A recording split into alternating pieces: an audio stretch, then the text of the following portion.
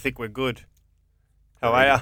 I'm groovy, JK. I'm joined by stand-up comedian and very good friend of mine, Damien Flemming. Howdy. Famous brother, the cricketer. Yep. What was his name? Damien. Damien, yeah. Damien Flemming from the 80s. 90s and 2000s. Yeah. Yep. And this guy's a famous comedian. He took the other road. Were you good at sports? I think I'm going to dare say that the genes were in you as well. Yeah. We look different. We got different genes. Like I can lift weights and get huge in a month. He's kind of lanky. Is he taller than you? Yeah. Well, he was. I haven't seen him for years. I'm taller than him. I remember I think I had a growth spurt in my mid-20s. Yeah. I got a little bit taller. So he was a bowler. Yeah. Okay. Because I say that because we've travelled to gigs a lot of times, and you had an ability to throw the ball as well, but you went towards baseball. Yeah. Yeah, I was addicted to throwing things. Like, well, it starts as a kid. I'm a weird dude, but as a kid I was mental. Like, we had a lemon tree out the backyard, and I would just get up in the morning, walk out the backyard before talking to anyone, pluck a heap of green lemons, and just throw them as far as I could onto Springvale Road and see if I could hit a car. And just listen. Go, boom.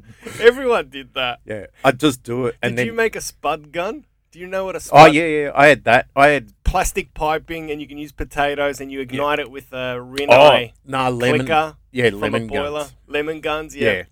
So could you reach Springvale Road? Like, what was the distance? Yeah. Oh, it was probably 150 metres or something. And for your age, is that a pretty, like, were people marvelling at your throw? Yeah, but I was accurate. Like, even at school, we had bark all around Springvale South Primary, and I was so good at throwing. Like, if you ran away and ran around the corner, I could still spin the bark around the corner and hit you in the back of the head. Like, that's why you enjoyed baseball a lot. Yeah, because you could could you curve a ball? Oh, I wasn't real good. I was just straightforward, just pitch. Like, you try to curve, but your arms, especially as a kid, you're not developed enough, and you sort of warned off doing too much freaky stuff because you could damage, your joints or your ligaments and stuff, or overcompensate, Overcompensate, yeah. So it was pretty straightforward, but in the backyard and things like that, or just me throwing shit at people. Like, I'd spend a whole day just throwing stuff at people, eggs or whatever I could do. If there was a car, my cousin and I, Jeff, we were really bad together. And his brother played AFL, so the four of us are the same age. Damien and Tim are the same age. Yep. Tim played for St Kilda. Jeff and I are the same age, and we're the fuck ups. Yeah. But we would fuck up. Like, there was a car parked at McKay's shops when we were kids, and it was there all day, and we just were bored, so we just threw things at it. Yep. We went through the lemon tree, then there was a plum tree, I think an apricot tree, and the trees were bare after about 4 hours. Then we moved to rocks.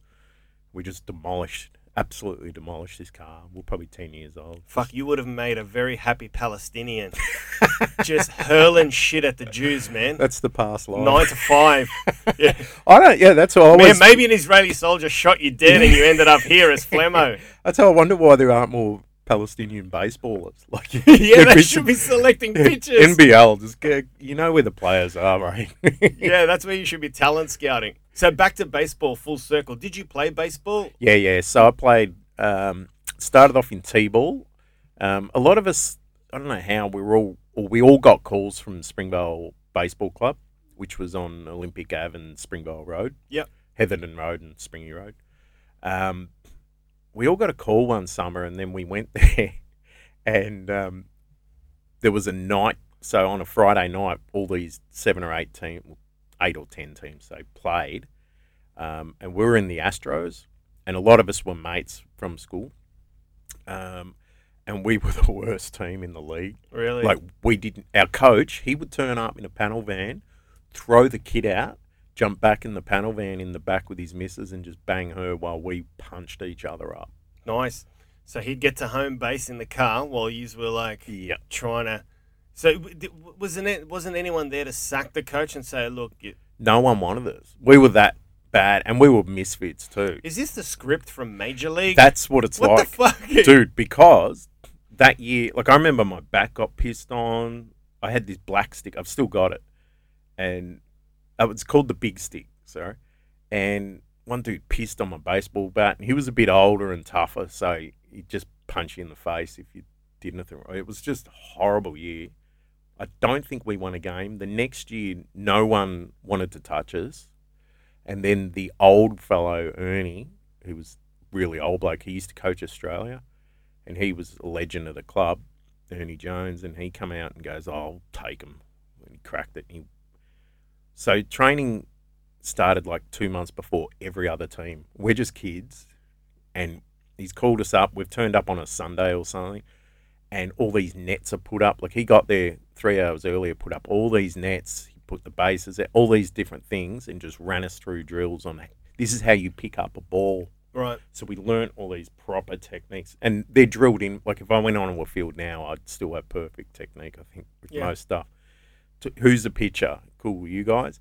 He taught us how to do the full proper wind up. The batters, you're over here, and he'd just go from one to the other.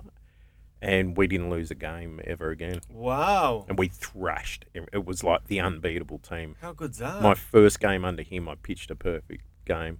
Just a bit of discipline and coaching. Yeah, and this is how you do it. And took the time to go, no, this is how you crow hop. Throw it from the outfield. This is how you bring it into first base, second base. One thing that I mean, look, it sounds pretty weird, but you know how I'm like into physics and all that, and how the Earth spins around the sun and all this shit. Yep. I often wonder how a baseball pitcher can throw a pitch and curve a ball. So as it starts going straight, it starts spinning and heading off center. How do you curve a ball? Well, by just throwing it? It's in the fingers and the wrist. There's different techniques. So different people have a different way. Like I played cricket. I learned a lot more when I played cricket for a couple of years. Were you bowling in cricket as well? Yeah, I bowled. I was shit. Like my first over, I didn't even hit the pitch.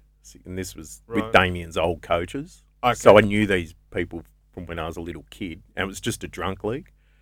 So, but I bowled and I would swing the ball that far, it would be going off the pitch. So you were bowling wide. It was natural. Yeah, but it was a natural thing. And the coaches were like, I was doing shit, but they're like, your brother can't move like that. And they wanted to train me at the club like, oh, this dude's a freak. Like, because you had the speed, right? Nah, I couldn't bowl. Oh, fast. You didn't have this. Okay. Not in cricket, no. But baseball, you could pitch it fast. Yeah. Baseball, I could throw fast. Did you ever get your speed clocked?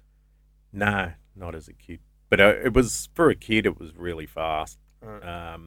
But the bowling motion in cricket fucked you up. It was. I just didn't understand cricket and all the different. I thought cricket, you just run in and bowl the ball and hope it lands wherever it lands. I didn't know there was intelligence involved. Well, it wasn't until I read Shane Warne's book about spinning. He had a couple of chapters on spin, and I was like, holy shit, there's a lot of physics behind this, what you actually do to the ball. And then I couldn't understand how you curve a ball in cricket, but I realized it has something to do with when the ball leaves your hand, it's got a tremendous amount of rotation on it. Yep. There's different ways. So I'd do off cutters, same baseball even. That was the one move I would have. And in cricket, where like, there's this one game in cricket where I did off cutters, and I think I got 4 wickets basically in a row, but people were dropping the ball. I got a couple of like bowls and stuff, but yeah, the off cutter, it would sort of go straight, and then last minute it would just move into it, or it would fall in and just drop. Okay. So in baseball, it would come like this, and then it would sort of drop off and then fall. It was a really weird pitch, but yeah, so people would just think, oh, it's coming here. It's got to keep coming here. And it changes trajectory. And it would just fall down. How does it do? How the fuck does that happen? Don't know. I could do it now if I threw a ball, probably. I don't know. I haven't thrown for ages, but what's that delivery called again? Off cutter. An off cutter. So it'll have a trajectory, but then mid-air it'll seem to stop and have a different course. Yeah. In cricket, I think it's an off cutter as well, but in baseball, I would do baseball movements when I played cricket. So if I did hit the pitch, it would freak out. Like people wouldn't know where it was going, or I'd just get smacked for 6. So it was also pretty bad at cricket. But yeah, baseball, I think it was. You always want to do the curveball and the knuckleball, and What's the knuckleball? you hold it weird and it sort of moves. Like some of the pitches, like when I got older, I saw how pitches were coming in. It was, you'd get an old guy at a club who wasn't fast, but he knew the deliveries or the pitches. Yeah, there's just so many. But I remember as a kid, they were warning us off, don't do it, you'll wreck your shoulders, you'll wreck your elbows. And baseball's a game where people don't realize, like, you're throwing some stupid amount in a week. Like, you're playing game after game after game. And that's why, like, in the States, they're on steroids. Especially practice as well. Your tendons. There's only so many what you're saying is there's only so many pitches you can throw per week before your tendons start going. We're not evolved for this shit. Yeah. So that's where the roids come in. That's where the roids. And they're all, it's 80s and 90s. I presume they're still doing it. Well, what's your stance on steroids? I reckon they should just have at it. Yeah. You might as well now. Have a clean Olympics. Yes. Have a Paralympics. Then have a Paralympics on roids. And have then have paralytic Olympics where you got to drink. Yeah, have a paralytic where you drink Schiller, and then have a roid Olympics where you can go, Usain Bolt did 9 seconds, but now he's going away for 3 months and he's going to come back and do 6 seconds. Yeah, you don't think. And then his heart will explode out of his asshole. But still, we saw something great. Imagine the advertising dollars. Imagine well, here's the thing. If we had the Olympics in Melbourne and then the steroid Olympics in Melbourne a year later, the ticket sales would be tenfold for the steroid Olympics, because you want to see people go, what can a human do? Look at Ben Johnson. We love that about the human race. It's the nth degree. We're all about how far we could go. Yeah. Every year we do things better and better and better. We're like pushing ourselves. Yeah. It's in the human condition. And most of the Olympics is dirty. Most of it fucking people is. On steroids. I mean, Russia and China have been outed. Us. We've been outed as well. Yeah, but we act like we're the moral one. Yeah. I worked to a lesser extent us, but mainly the Russia gym and I China. worked in, where I started fitness, was the King Club, which was the elite gym in Australia. Like the AIS trained there, like different parts of the AIS. I trained. Is this when you were pitching in baseball? No, or this was after. This was after singing. Okay. Initially, when I started singing, I went in and got a normal job. Okay. I don't think I can cover everything about you, but I'll have to bring you back. But that's heavy metal. That's another subject. Yep. I worked in gym, and we had the AIS there, and there were the top cyclists in the world were there, and they were on growth hormone. They were on everything, absolutely everything. And people, I remember at the time, Australia's pointing the finger at everyone else, and I'm like, that's not natural. Your legs can't look like that. Yeah. And then I remember there was a young kid who was like 18, and back then, if you became a gym instructor, you had to do hours to get your qualification. So I'd look after the people getting their hours and teach them. And he was at that top tier of cyclists. He was a freak. And they wanted him to go to Europe and train. So he'd train for 6 months in a village. He would cycle, but be hidden. Yeah. And they told him, you've got to roid up. Yeah. And he said, I don't want to. They go, well, you'll never make the Australian team. Because you can't make those times. Yeah, but it's 1 in, all in. If I'm doing it, you all have to do it. Otherwise, we're not consistent. We're compromised with our times. We're compromised. How so compromised? Because if we're all on steroids and you're not, you can throw us under the bus and have no repercussion. Right. Yeah. Okay. From that angle, okay. I thought also everyone's doing great times bar you. Yeah. So you're the odd one out, well, so let's investigate. To get to that level. I mean, it's in swimming. It's in everything in Australia. We just act like we're... Yeah, I heard the technology is good that you can mask it now. So they mask it, right? Well, you always... Or you come off it before an event and you're clean. I mean, you could always mask steroids. Like, look at Warney with that clenbuterol. Remember where he got busted for something? Oh, my mum wanted me to look thin for the press conference. Yeah, and he came back from a shoulder injury. And I remember I know the fitness. I know the body well. What was the steroid he was taking? What does that... I wouldn't have a clue which one, but he was masking something. Yeah. He came back so fast from a shoulder operation. I was like, that's not possible. Well, what was that what was that word you said? Clenbuterol. Clenbuterol. Is that a steroid? That's a cutting agent. So right. they give it to race horses and that, and I think cows. What it does is it cuts you up. Yeah, it shreds you. So you know the cows that are just jacked, like the show cows. Yeah. The bulls, sorry.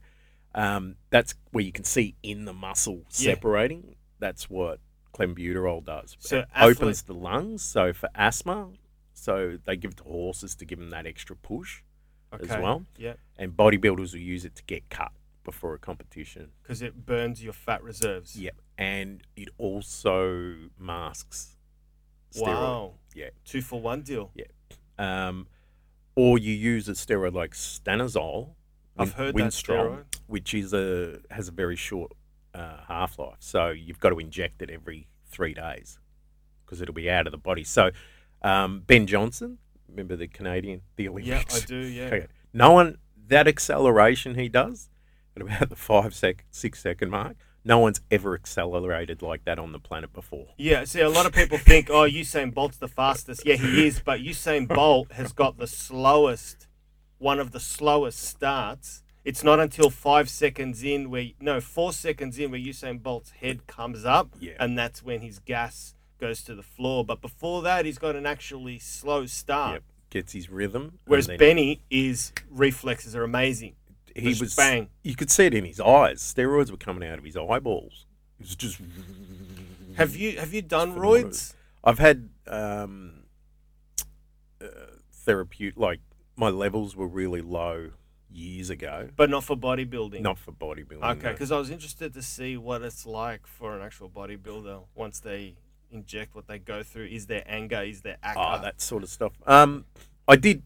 There was one. I went to Thailand and did a heap for like 2 weeks, which wouldn't do much. I wanted to see what it felt like, that same thing, but I didn't feel too much. It wasn't enough. You have to do. I think I put enough in. Yeah, but it wasn't enough. Like it was just to see that effect. Yeah, like I'd need to do it for weeks and weeks and weeks, but I'd get that anger effect if it was there. I wanted to know what you feel like. Did you know that taking steroids to lift weights to get huge is one thing? Then there's something else you can do. You can visit a high street clinic in virtually a lot of suburbs, and doctors there who aren't, I don't know if they're real doctors, but there's a clinic in Moonee Ponds called, I'm not going to say the name, but I drove past it. They basically microdose you on steroids every month, a small amount of steroids, which helps you gain muscle and doesn't give you the anger or the acne, and increases your testosterone. And a lot of middle-aged men are doing it. I don't know what the women are doing, but they offer packages for women as well. But for the blokes, they have this package where they say, like, revitalize your youth, get your charging bull 20-year-old self back. If you're mid-40s or early 50s, you can microdose steroids. Yeah, that's therapeutic. In America, that's massive. It's everywhere. Massive. Rogan, all them do it. And I got no problem. I think, like, even the other day, I was like, I need to do that. Like, I felt really flat. And what happened years ago, I could barely get out of bed, and I got tests done, and my testosterone was at a level of an 85-year-old. Really low. Yeah, and they've gone. Shit. That's bizarre. So I say that's bizarre because you had a very low testosterone level, and I'm just curious. I'm jumping the gun here, but for those who don't know, there was a time where you were in the porn industry. Yeah. And with low testosterone, that's like rocking up to a party without a fat on, if you know what I mean. Like, yeah, were those two synchronous periods of your? No, it was a bit later, but that was. I put it down to a lot of head hits. That's why a lot of sportsmen that have had a lot of concussions, or I don't know if I got concussed so much, but I used to use my head as a battering ram a lot in football and different things. Right. Even fights. So you've been concussed before many times? No, I don't know. I've been concussed a few times, but I'd still use my head in things like in football. There was a few years when I was captain at Dandenong, no matter what happened to me, I wouldn't show it. So if someone knocked me out, I'd just stand straight back up. It's like I'm not allowed to show anything. Right. So there was a lot of injuries and things I was taking on. It was around that period, or just after that, where, and the doctors, were trying to work out what had happened. And I said, I get smacked in the head heaps. So did the doctors say to you that there's a link between concussion and lower testosterone? Well, I'd worked out because I go down the rabbit hole myself. So for everything I'd go on, if they suggested something, I'd do my own research. So they said, we can give you these gels. So I'd put gel on. So the amounts I was taking wasn't going to make me big. I get big anyway. Like This gel you were taking was testosterone, wasn't it? Yeah. Because I read somewhere that men who were charged with pedophilia were allowed to be released from jail if they agreed to a chemical castration. Yep. They would undergo a chemical castration, but then they'd fly to Thailand to get steroid cream with high doses, rub it in, so they could get Balance attracted to children again. Wow. And recommit a crime. Yeah, I didn't commit any crimes on the gel. So No, of course, no. Sorry, man. I just off on the day. Yeah, so Wow. you would rub cream into yourself to boost your testosterone levels. Yeah. And that would work. I didn't feel anything. Like there was nothing. And then I tried a few different things. There was something else I tried, and then I got injections every 2 weeks. And it just sort of naturally I felt normal again after a while. But there was no like, let's go. Okay. And my body didn't look. So how did you come out of that? How did you raise your testosterone levels in the long run? I just think it was Diet? No, I just think it was not getting hit in the head anymore, probably. Yeah. And slowly, over a month it was a few months probably, maybe more. It just naturally, your balls start kicking in. I don't know if it was that, and they start kicking in and take over, and so this is what we got to do. All right, let's pump it back up.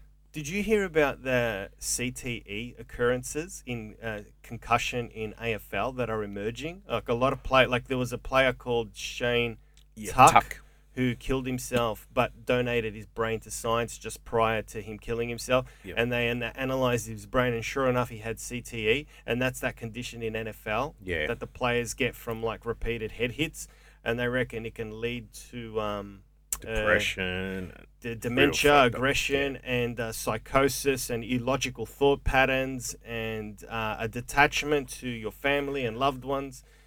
And they reckon that it's ever prevalent in the game, but the AFL are trying to suppress it.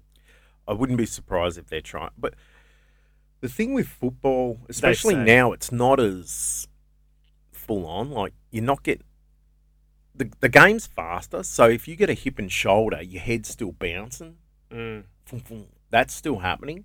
But I remember back in the day, like, and especially my leagues, you were getting hit. You were getting a hip and someone would raise their elbow and nothing would happen. Nothing would come from that. So, but certain players don't have a peripheral vision, like Justin Kaczynski or whatever. That's St Kilda ruckman. Remember, he'd just be jogging along and get knocked out. No, I don't know. Because he just wouldn't see anyone coming from any other angle. He'd get clocked off from the side. Yeah, or just hip and shoulder. And if you're not braced for it, that's something I learned. Like, if you go 100% at everything, like, no matter what it was, I'd go 100%. I was protected because there was an intense and just... Yeah.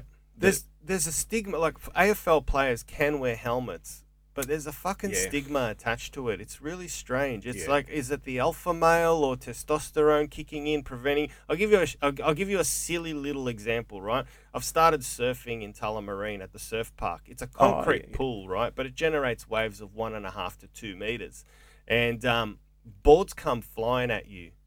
And they miss you. I've had 2 hardboards miss me by a couple of inches. I've seen a guy break his arm and get taken to hospital. And I've seen a guy get a board to the head and it gashed him open and blood was spilling out everywhere. Even though it's surfing and you're in water, boards do come flying. Because if you don't get on the wave properly, the next wave, someone's catching it. And if they fuck up and slip from under them, so that board's coming at you. So I went and bought a helmet. But now I've got this, like... angst about putting it on and jumping in the water without people going, you look like a cockhead. Just dribble when you put it on. Yeah. Special.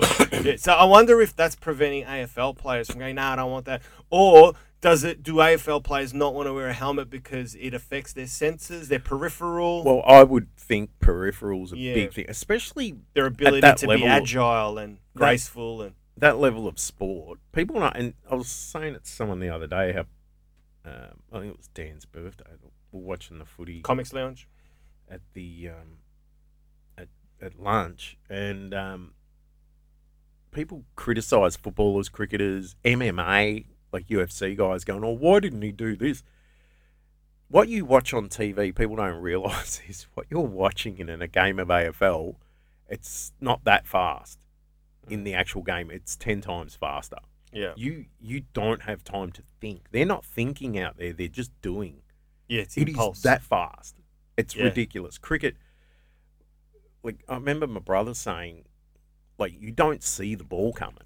That's insane. You don't see it. You can't see it. You just know, okay, his fingers are there on the ball, if I can get a look at it. So okay, his hand's here. Fuck. Okay, it was there before and this happened. So I presume he's doing this. And you sort of get into position. I get it. Your primal brain is doing Newtonian calculus and working it out. As the subconscious is calculating when the ball will be there, and bang, away you go. And you just hope to hell that. Being in the zone. And that's Being in the zone. that's where you want to hit. So, like in football, if I knew when I was in the zone, I'd kick 3 goals in 5 minutes and not remember doing it.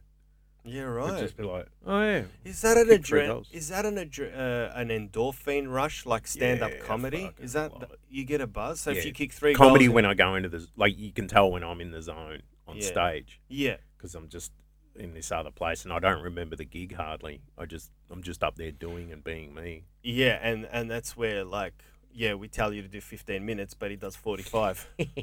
Fucking Flemmo loses track of time. But Sticky the crowd feet. are happy. The crowd are happy. Yeah. So I agree with you. It's a beautiful place on stage. So you say it's similar to footy. You can kick 3 goals in a minute, and you've still got that buzz. Yeah, it's and it's out of your body.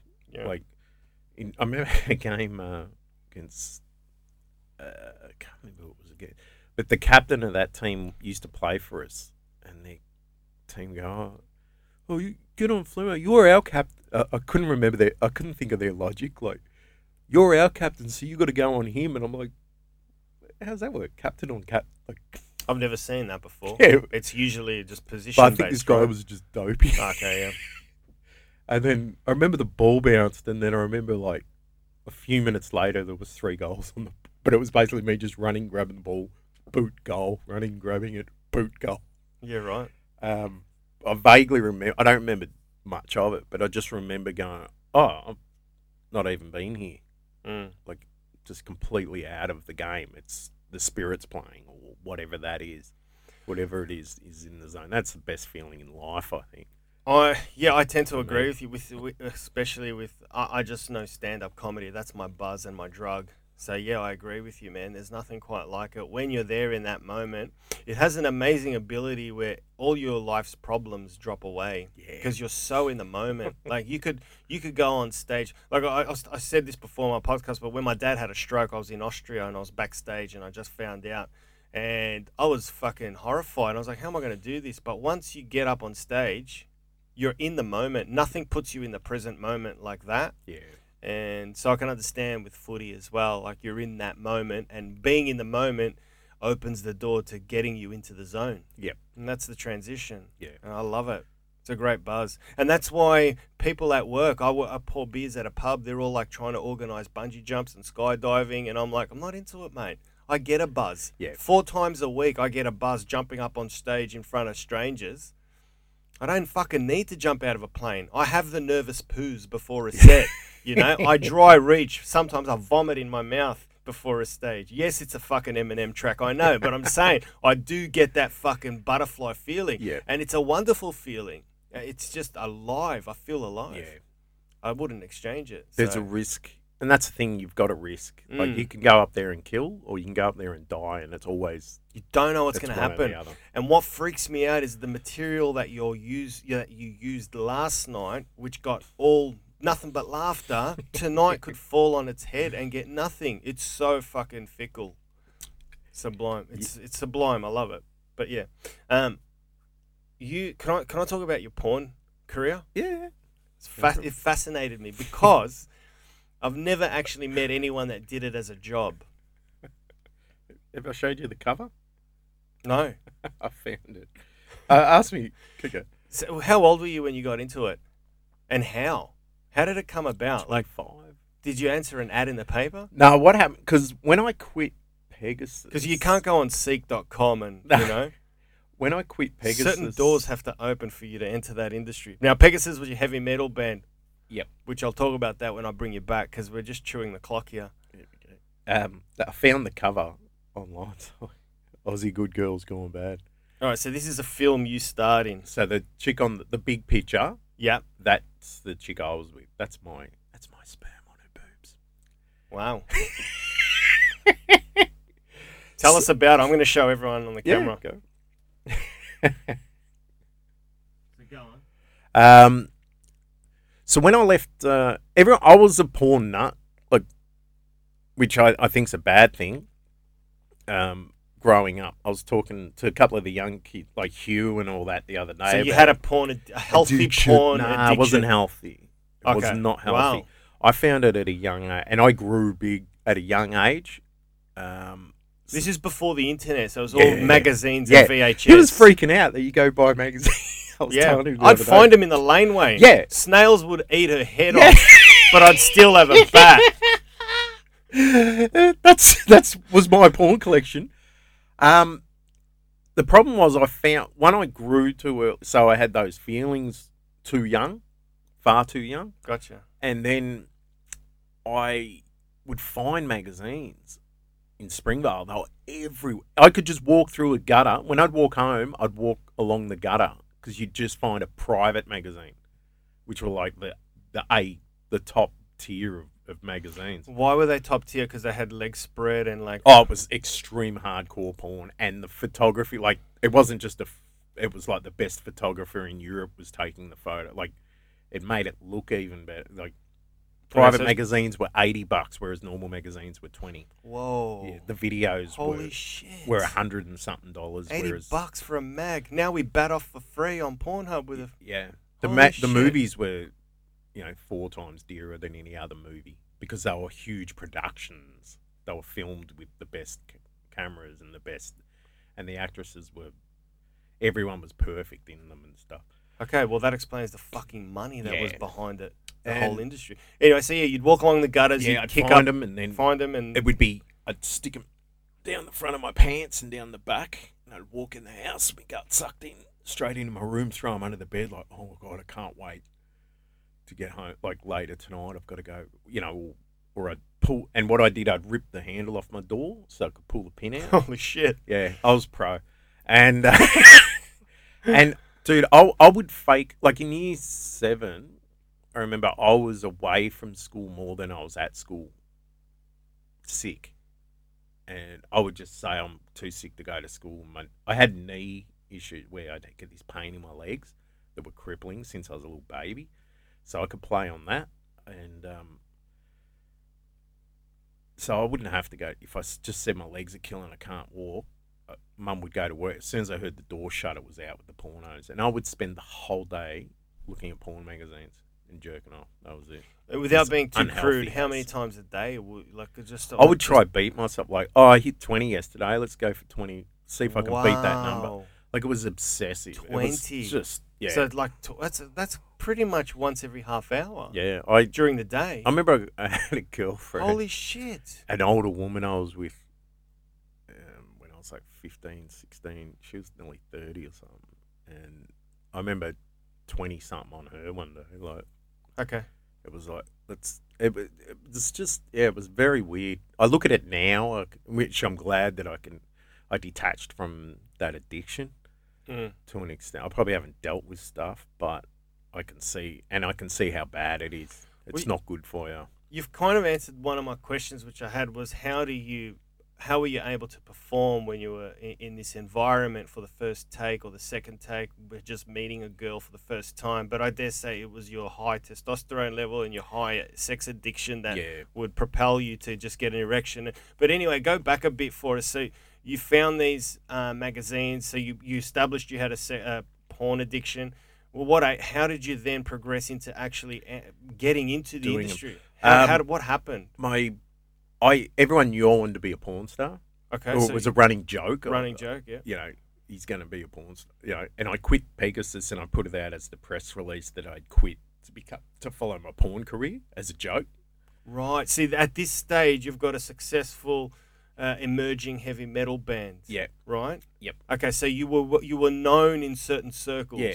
Okay. We had a lot of momentum in the band, and then fast forward a few years, I was working in the gym at Dingley, and How old were you? 25. Maybe. All right. Yep. And one of my best mates, brother Jay, rings me up. He goes, "Bro, where are you?" I said, "I'm at the gym." He goes, "Don't go anywhere. Your life's about to change." And he drove straight around and brought a People magazine, and they had a thing on porn, Australian porn, and they interviewed one of the directors from the Australian porn from Redstone Pictures, which was the porn company here. And if you want to be a porner in porn, send a photo and resume to this. And I'm like, fuck. What's the photo? Headshot and knob shot? I think it was a naked shot. Yeah, it'd have to be full. And I made the receptionist take don't a care. photo of me at the gym. And she was a bit of a dirty sort of chick. She was cool. So you went into the back room, stripped, and she took a photo. I went to my mate's mum That's gold. because she had one of those take a photo because I was too scared to go and get it. You know, you take it to the chemist. And, Yeah. There was always that stigma. So an instant camera. I remember I went to Murph's mum and she gave me one. And she was grouse. I go, "I'm going to be a porn star." She's like shaking her head. Good on you, darling. Well, at least you're not on Centrelink, you know. Go out there and do something for yourself. She was she looked after us all, and got the photo, sent it off, and then heard back a few months later. And by that time, I had a girlfriend. Okay. And I remember saying to her, "How did they write you a letter?" This is like back in snail mail. He rang right? me. Oh, he rang you. Yeah. So he rang you at home. Yep. And he said, "Hey, I saw your pic. There's an audition. How does it work?" He said, "I'll book you for a film." Just straight out. Yeah. Like, book you for a film. Yep. No prior, like, let's get together for a chat to see if you'll be all right, or... Yep. We'll probably... Oh, come to think of it, I think I might have met with him for lunch. Okay. I think I might have. Yeah, because he's got to put his... having a flashback. There's got to be some sort of interview process. I know we're going way back in time, but I am attracted to the rigmarole of how you actually got into the industry, like each stepping stone. Yeah, he did. I'm pretty sure I did meet him for. I've got a picture in my mind. Well, he's got to see that you're not a fucking retard, right? And you're well endowed, which we all know now after the fact from seeing your movies. Yep. And when you get drunk, you pull it out. So we know. I might have even had to get it out for him at the car park. I'm just having flashbacks now. So I think we did meet up. Then I got a call. You had to get it out of the car park. Probably did. And then he said, "I got a call. Meet me at this hotel on Springvale Road in Glen Waverley, just near the Glen, right next to it." Okay, that was the first shoot. Yep, and he said it'll just be a blowjob scene in a spa, just to see how you perform, how you go on camera, and all that. Give you a couple $100 or something like that. At this stage now, 2 questions. The couple of $100, was that paid cash without an invoice? Yep. No company name and all that. And the second question is, did you have to come with a STD check form, or how does that? Because you'd be, I'd be surprised if you just let some. No, you get a full STD check, right?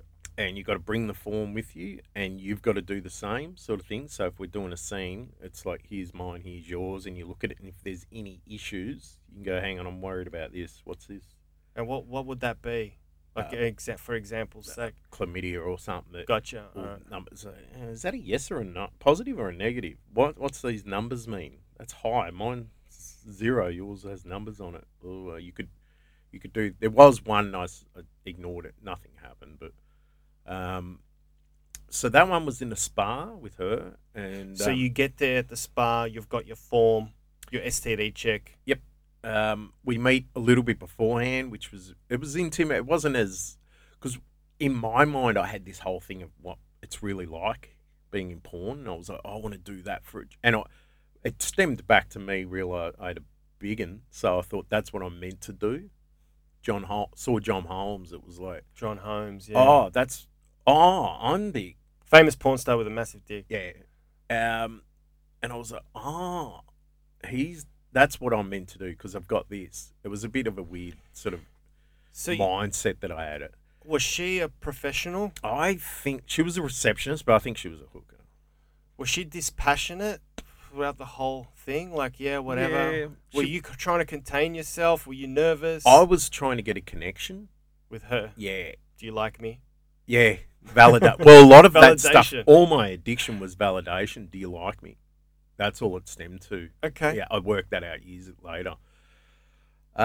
So, yeah, we got through it, got paid, and then, a few months later, I got a call again. Oh, we're doing another one. We got this beautiful Asian girl. She's 27.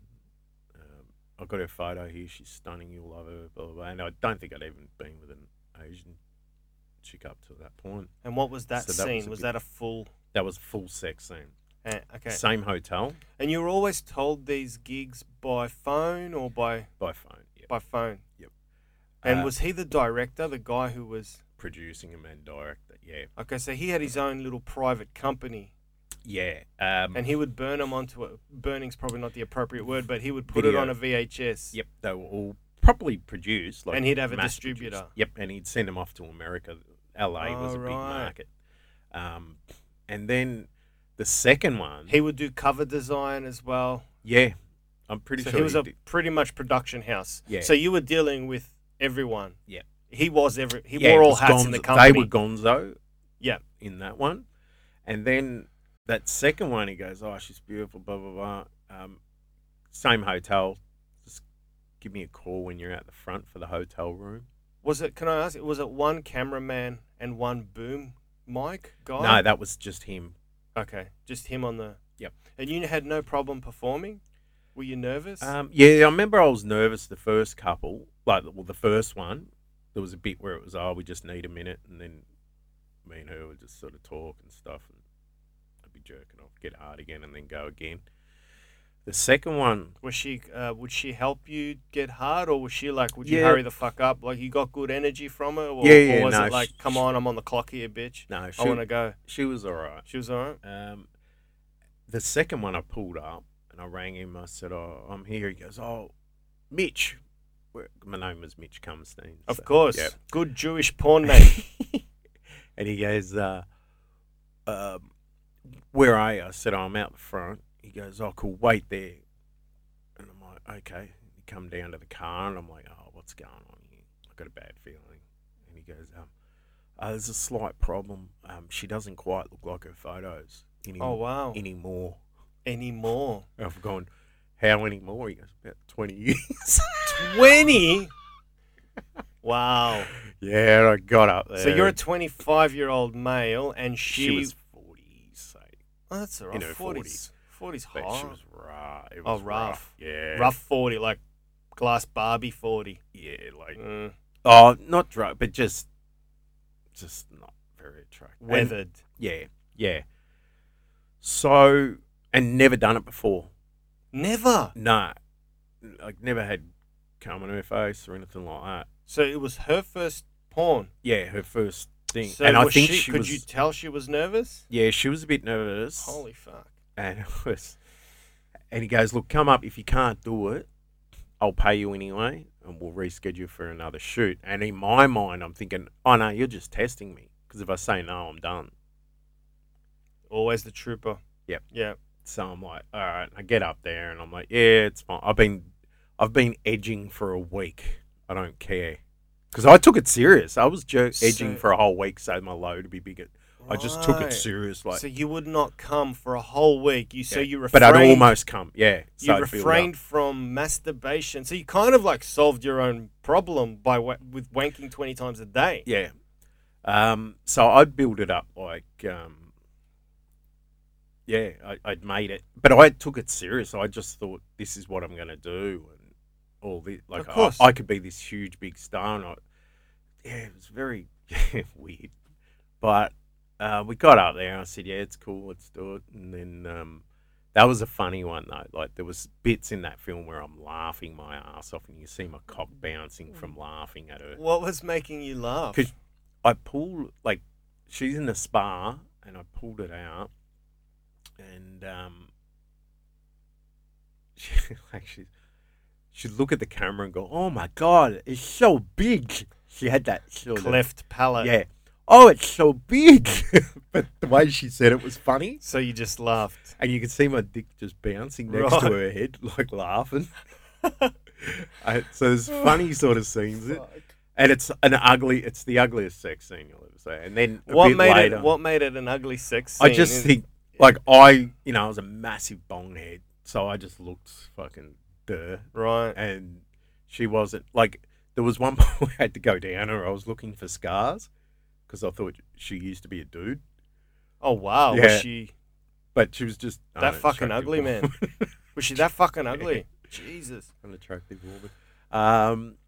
So... And was the director, like, giving you instructions? Like, would he say, go down on her, come back up, turn her around, do doggy, do this? Do that, and would you there'd be things like, get on top. Now you got, like, people don't realize you don't just get up. You've got a fucking weird angles. It's not comfortable because you need to allow the camera to have a camera field of has vision. to get a view of you. So you've got to fucking hold your balls up near your ass. Yeah. So it can get the. So you've got to have these weird yoga type poses while you're fucking. It's fucking ugly porn.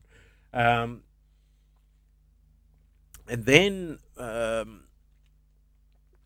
there's one scene where and he wouldn't shut up. I remember he'd be like, "Oh, Mitch, how's that mouth feel? Oh, she's got a hot mouth, doesn't she, Mitch?" And it would just be this.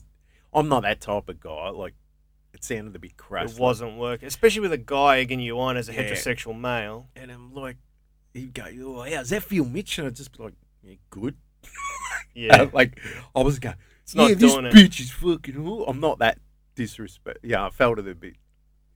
They wanted me to be disrespect. I'm not that kind of person. So, then I'm fucking her, and he kept talking. I remember there's this scene where I'm pounding away, and I'm facing this way, and he's like, "Oh, Mitch, here's that hot pussy looking," and I'm about to come in. I just look back with this look like, like I'm in that. Am I about to come? Yes, I'm about to come. Oh, look at him with this, and I remember the face I pull. I'm like, oh my god, that's so unporno. You think you're going to look like the big American boy, and you're like, oh, fuck, am I idiots? Your cum face. So you've got your cum face on video somewhere. Oh, nah, it's pre-cum. Like, am I coming? Yeah, I think I'm about to. And I look back with this face. Fuck. And then I remember coming on and there was epic Peter North amounts. And... He porn star who had a large volume of semen per load. Hey, high fill a cup. High zinc diet. Yeah. He so, and then she was like, "Ooh," freaking out, and it's like, "No, don't touch it." Like, the director snapped at her hard because he wanted to. Because then he's got to film that end bit, but then he's got to take photos still for the mags. Yeah. So wow. Then you got to, because I remember her going for it. I'm like, no, don't. You've got to just sit there and enjoy the taste. And then, and I got he gave me a couple of $100 extra because it came so much on that one. Yeah, he was stoked. So he was making good money for him to be tipping you like so and offering you money even if you can't go ahead with it. So it was a lucrative industry at the time. It must have been, yeah. And it was Australian. And his overheads were low if he was producing everything and cutting up the Gonzo video. films are the cheap. That's why anyone can make porn now because you just, like, great camera. Any camera's good. Well, now the money is in webcamming, I believe, and getting subscribers and OnlyFans. Yeah. Sex cams. Yeah, which by surprise I read. It's been like that for a while, but years. I've read an article where so many, I just know from the heterosexual perspective, but a lot of women, high-profile, powerful women, intelligent, putting themselves through university and college all over the world that are wearing masks and doing things on webcam and making a decent living to allow themselves to just study. Yeah. It's, I mean, it sells. And the weird thing, I think, is, when it wasn't easy to get porn when we were young. No. Whereas now it's everywhere, and I'm a bit worried. I'm Well- curious to know what in 5-10 years. What I mean, already things are weird, but if I was like that, there's kids now looking at porn. Well, I'll tell you. Yeah. When I was living in England, my ex at the time was a nanny, and she was telling me that 13-year-old girls that she was looking after, they were coming back from school, and there were stories that the guys, when they were fooling around, the boys had to come on their face because that's what happens Exactly. in the clips. Yep. That's how So you finish. That's sex. how you finish sex. So these girls at 13 are getting fucking loads all over their face. Yeah. It's fucking. It's just this whole desensitized is the word I'm looking for. That was my problem. Whereas now back in my day when I was a kid, I'd come across a porn mag and it was the most precious piece of hardware that I owned. I would run around and door knock all my mates, all the Lebo kids, the Greek kids, everyone. We'd all fucking run out onto the street and just go through it meticulously, going, holy fuck, look at those tits. Oh my God, look at her ass. Just freaking out. Yeah, I had It was treasure. I had It was precious commodity. so much porn. It was as a kid too, and I was messed up like that. Where it was like, oh no, I've got to come on your face. I've got to do that.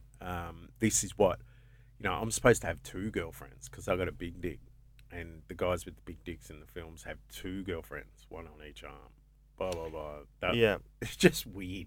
Weird. Can I ask you a question? It might be a bit corny, but the first time you made love to a woman compared to porn, the difference? The porn didn't hurt. I was fucking in pain, and I think it was 2 reasons. It was long grass. It was in a drain in Noble Park, stormwater drain. How romantic. on my brother's birthday. I was supposed to be at home celebrating. So this is your girlfriend? Just a girl. I walked up to her and said, "Hey, do you want to get naked?" She said, "Yeah." I was like, "Oh, what? Yeah."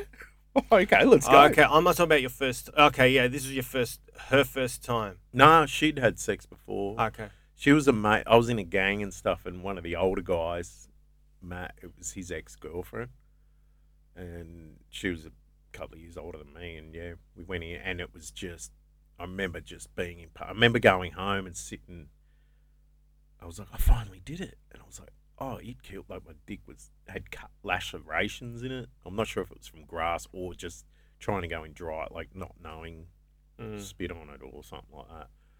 Just not having a clue. And it was probably horrible for her too. It sounds so crude, but it happens. I mean, you gotta, she wasn't in the moment yet to be ready. And I remember being really upset, like I'd built this up for years and it was terrible. Like, oh shit.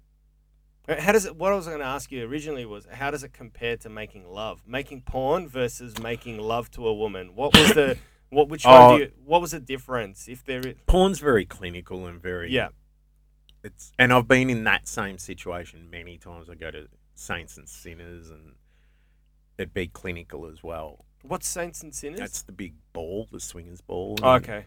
I used to go to that, just get off my head and go and just go mental. But is that like Eyes Wide Shut, a room or a mansion full of Colonial, people having sex everywhere? Where Kings is. That's where it used to be. Are you serious? Yeah. So if I take a black light to that club, I'm going to freak out. Yeah. Like we're in the green room. In the green room there, like the first time I did it, I've gone, oh, fucked heaps of chicks in this room. You serious? Yeah. And so the Colonial used to be a swingers orgy club. Where the stage is. Ew. Like, yeah. It's one of my favourite comedy clubs now. I've had sex Kings in of the comedy. stage. There's different levels to it, so I fucked in all of them. Yeah, it's about 3-4 levels. Yeah, then it moved Sticky to the carpet. inflations. Yeah, that's one. Ew. Yucky. But yeah, it's a completely different thing.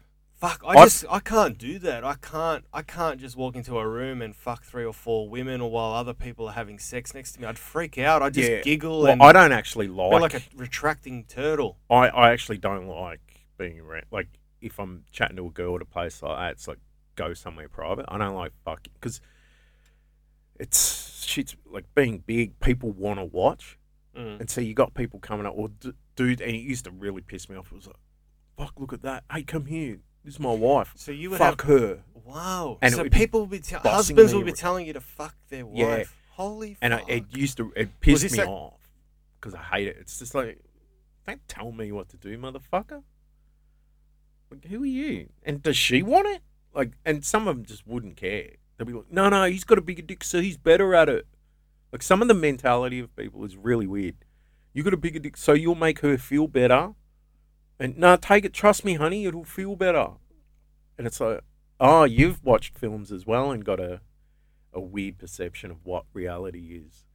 And then, yeah, there was times where I'd be banging someone's wife, and I'd just be like, this is fucking, she's not into this.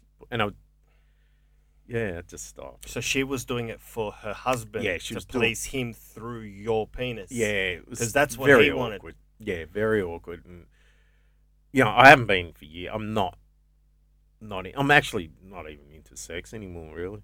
It's fucking dead to me. Really? Yeah, got no. Has that care got for- to do with low testosterone? Like, have you got low testosterone again, or like No, I think it's just you've had certain number of fucks and you've I've used had- them all up? had my thousands easily, and Yeah. it's far too many, and it ruined it. For Yeah, me. right. Yeah. What about love? Have you met a woman that you've made love to?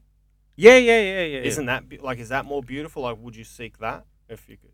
Yeah, but now I feel like don't even like sometimes I think sex, but I'm quite comfortable being on my own now. Well, yeah, fair enough. I know you're in this sort of zen place, Yeah, it's but you're still open to it if it comes your way. well, yeah, but there's also that I've been single so long now that it's become weird. Where it's like, do I want? How would I talk to it? Like, Well, you just Yeah. be yourself, man. The But- way you are on stage, you Yeah. just go where you want to go, and it's you're- kind of hard to pick up after my set. No, it's not because I'm I not a think. midget.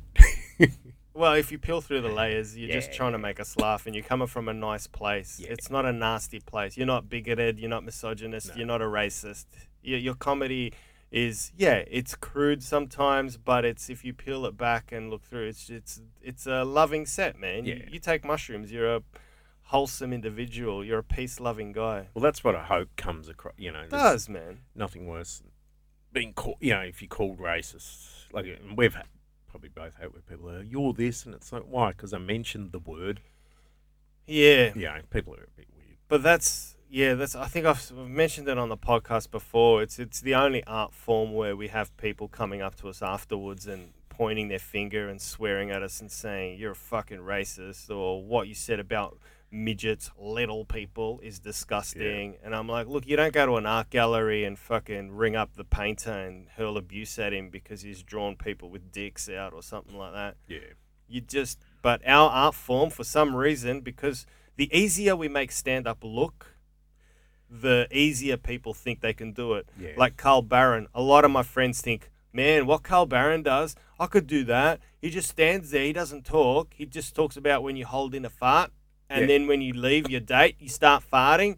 I can do that. Well, try it, motherfucker. See how long you last. It is hilarious how people. I watch Netflix. I know how comedy works. Exactly.